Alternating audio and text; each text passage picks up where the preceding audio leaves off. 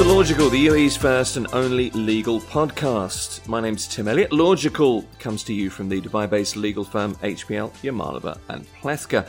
As always, the managing partner, our legal expert, Ludmila Yamalova, is with me. Nice to see you. Good to see you too, Tim. Thank you for being here.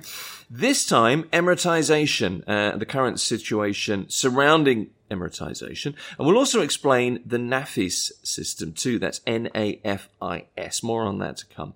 The background to start with, Ludmila, the government's stated aim is to increase employment of Emiratis in the private sector 2% annually. The objective is 10% by 2026. Now, historically, I think it's fair to say we've seen a heavily Emirati public sector. These days, Emiratisation seen really as a government initiative, more intended to encourage meaningful and efficient employment of Emiratis in the UAE. I think that's a reasonable way to phrase it. Indeed, and specifically in the private sector, because as you rightfully said, Emiratis have historically been, if not the primary, but certainly a significant percentage of employees and representatives of the government sector. Now, so this particular initiative is aimed at introducing more Emiratis into the private sector. And perhaps the timing of it, and this, by the way, was issued, there were a number of resolutions and regulations that have been issued recently. And even before then, there had been some discussion about a form of Emiratization being introduced. So this is something that we had sort of been hearing about and we were expecting in one form or another. And in the last year or so, there were further regulations that now are placing those previously discussed plans and initiatives and ideas into action. So now it is formally here. And this is, by the way, among other things, there's the ministerial resolution number 279 of 2022, which was issued only in June of 2022, and which now sets into place not only the requirements, but also the deadline for when these requirements need to be implemented. And as per these requirements, or as per this regulation, the deadline for compliance starts in January 1, 2023. Okay. So very soon. And this is why it's important to talk about it. It's important to discuss it. It's important to also understand what's behind this initiative and how it's going to potentially affect the private sector in the UAE and just the industry, the economy here in general. And as you rightfully said, obviously the emphasis is here to increase the employment of Emiratis in the private sector. Kind of a gradual increase from 2% annually now to 10% in 2026. And but if you compare it to some of our neighbors here in the Gulf, this is quite a modest and I think a gradual implementation of the stated objective, because as long as I remember, Saudi Arabia, for example, has always had the quota for the Saudis being employed in the private sector. And that kind of was the sort of a known fact, which the UAE did not have until now. Yeah. And so we were a lot more perhaps flexible in that sense. And but since there's so many of us here in the country and expats do comprise the majority of the population, and we're obviously here not just for short term, but the likes of you and I, the dinosaurs. We are here for many years and we have no plans to leave. So, and that must be because of one reason, because this country has welcomed us and has created the platform for us to work, to live, to have families and to sort of enjoy quality of life. So I'd say it's only from the perspective of fairness, it's only fair and expected that some expectation of us now, the private sector and the companies to give back to the community in the way of now bringing in and integrating the local population, the UAE nationals, into the private sector as well. So I think at that kind of a theoretical or philosophical level, it's to be expected, and it's only fair.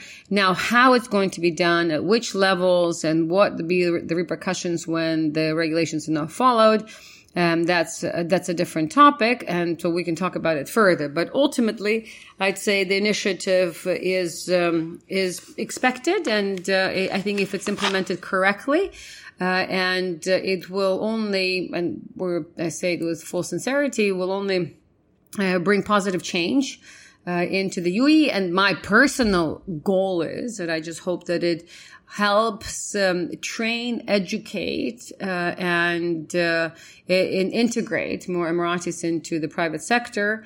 And that's, and by virtue of these kinds of programs, which are now, by the way, we'll talk about this as well, which are not just the obligations to hire an Emiratis, but there's also a lot of programs that are offered to help companies integrate these Emiratis in the private sector and to kind of ease the burden, if you will, of bringing somebody in who you would perhaps otherwise would not have brought because they didn't have the educational experience or the professional experience that you would have otherwise needed. So it's not just the obligation of hiring, but there's also a lot of other benefits that are being offered along the way. Well, that's important to highlight, I think. We'll talk about the number of Emiratis to be hired, how it breaks down, penalties for non-compliance in a minute. But I think you hit on a good point. The issue for lots of companies is going to be getting the right Emirati talent, as it is talent wherever talent is from. So what the government's done is they're introducing it's a special program. It's going to offer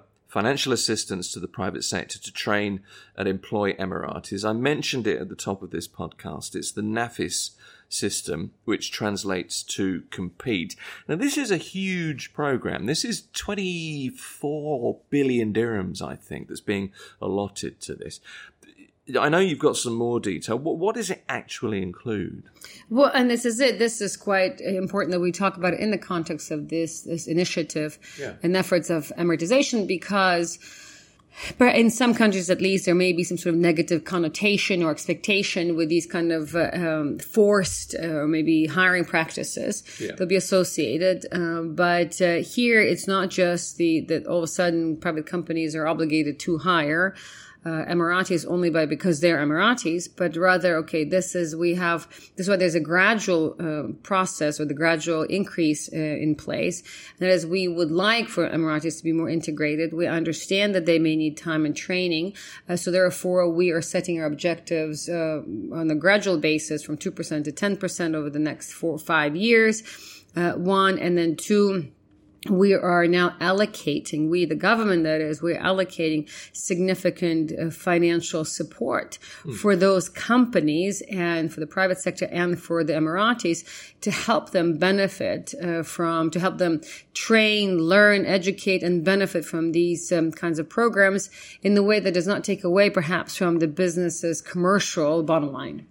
And so, as you rightfully said, so this was, with this in mind, the NAFIS program was introduced, and NAFIS in Arabic means compete, and there's a quite robust, there's a NAFIS platform, you can find all the more details about the program on the websites at nafis.com or I think nafis.gov.ae. And NAFIS, NAFIS, that's how it's spelled.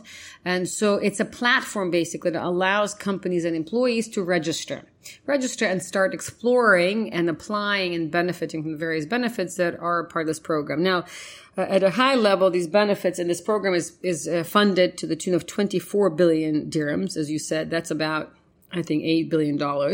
And it can be, and this money will be available to be used in a number of ways, such as, for example, training of Emiratis for 1 year, at 8,000 dirhams per month. So, for example, let's say I were to hire an Emirati for my law firm, or you wanted to hire an Emirati for you in your podcast business.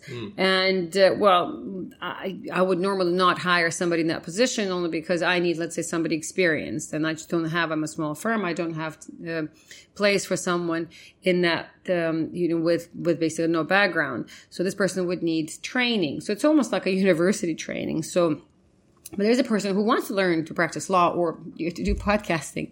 So in this particular case, this program, the NAFIS program, would allow this person to come and work for you or for me.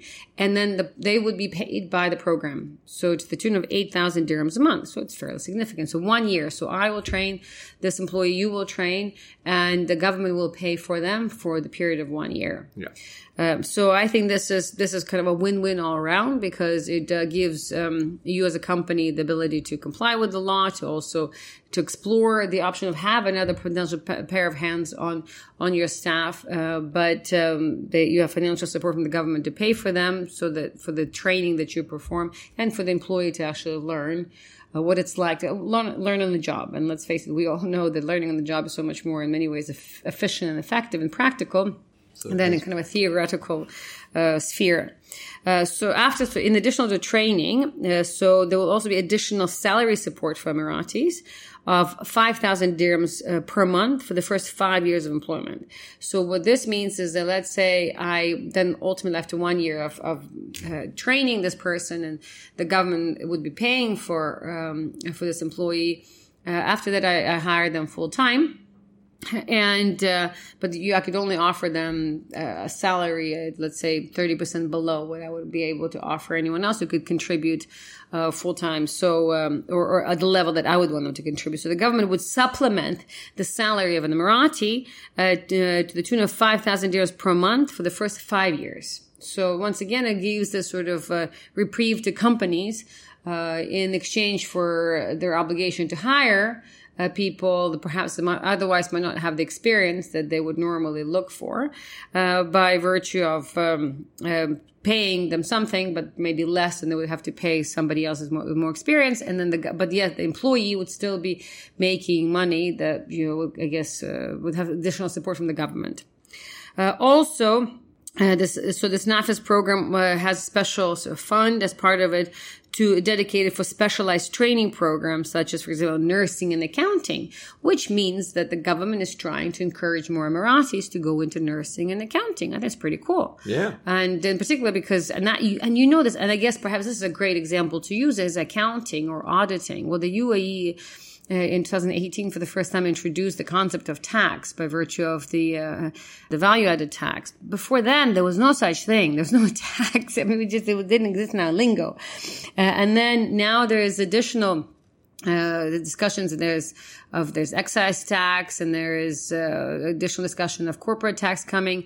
And tax, it's for the government. So historical and traditional, as is the case in most other countries, these kinds of departments, these kinds of authorities should be employed by nationals and should be represented by nationals. But how many Emiratis out there who studied tax? I'd be very surprised, because why would they have studied tax if there was no tax in the country before?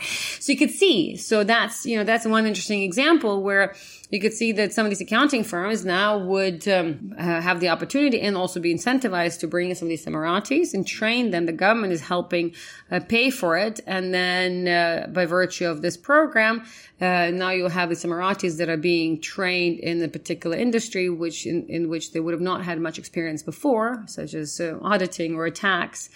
And then fast forward 5-6 years from now, they will be fully trained. There's special funds, special programs for these specialized programs and certificates, that this NAFIS program is designed to encourage Emiratis to explore. And nursing, I think, is another great example. And then as part of the program, also there'll be funding to encourage Emiratis to pursue very specialized and professional certifications. The program also has benefits. Again, these are benefits for Emiratis in terms of national health care. So if you as a company want to hire Emiratis as part of this Emiratization program, they may not be as much pressure to, for example, provide health insurance to the extent that you would normally have to do, because let's say Emiratis also have their own pension plan and they're entitled to different benefits. So there will also be some national healthcare benefits through this program that's available to Emiratis. And also the government will continue through the NAFIS program contribute towards Emiratis retirement fund over the course of the first 5 years, which means that the pension, which is Emiratis are entitled to, and there is a pension plan, there's a pension system here that does not exist in the same way for the non-Emiratis or expats here, but for Emiratis it does. So as a company, private sector company, which in the past would not have had to deal with a pension, for Emiratis, now this is a new system. So again, to that end, the government here is helping by continuing to contribute in the Emirati pension fund for these employees. Also, as part of the program, the government will continue to support Emiratis with child allowance during the employment, I think, which also is a huge benefit.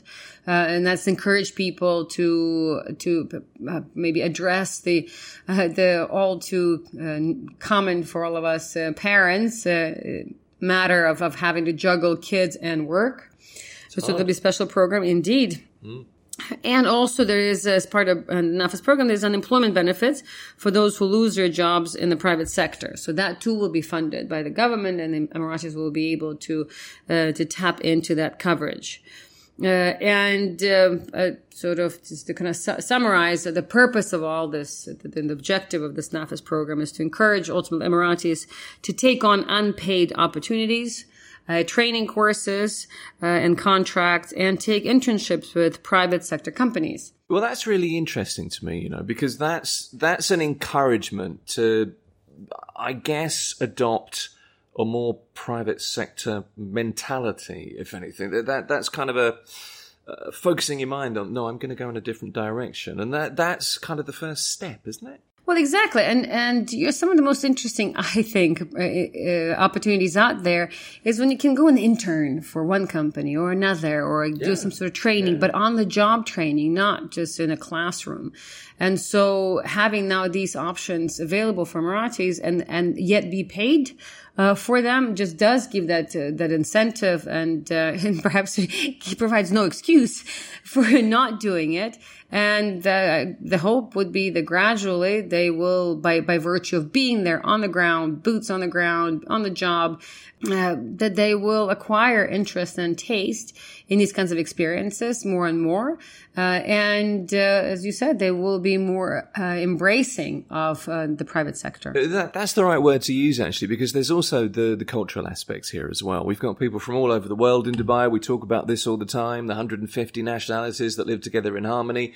I think it's more than 150 now. But the point is, you have people of different cultures coming into an Emirati culture. Now, to be able to share those in a company, to get that dynamic to work in a commercial fashion, at first that's going to be hard. But once it happens, that's a good thing. That's a good life experience, as much as anything. Well, absolutely. And if you look back at other countries and dynamics and demographics of other countries, how they try to integrate different sectors of their population, very similar initiatives were put in place. And fast forward several years, decades, that's really the only way often to kind of make change happen. You need to have a little bit of interference to help kind of prod so a bit of a paradigm shift on all fronts. Yeah.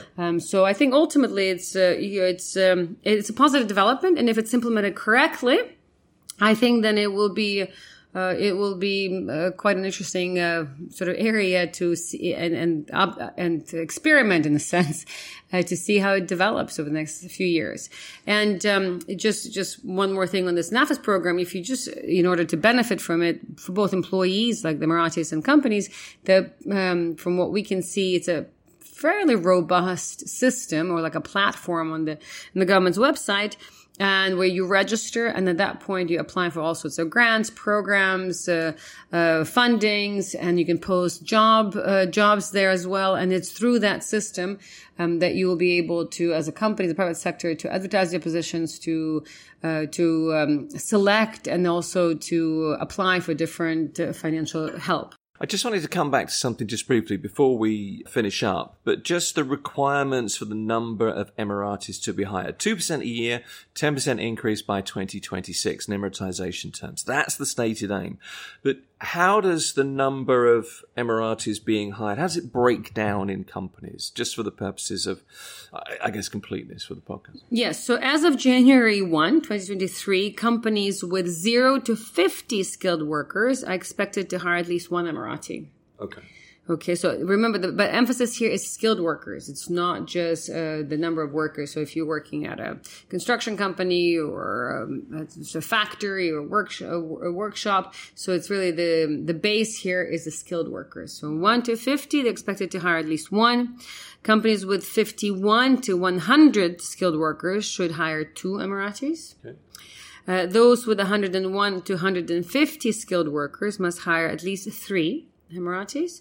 And then those companies who have more than 151 skilled workers should hire 1 Emirati for every 50 skilled worker. So that's basically the breakdown. What's very important to also emphasize is that this is all on the basis of a regulation, and that's the Ministerial Resolution number 279 of 2022, which was issued ultimately by the Ministry of Human Resources and Emiratization.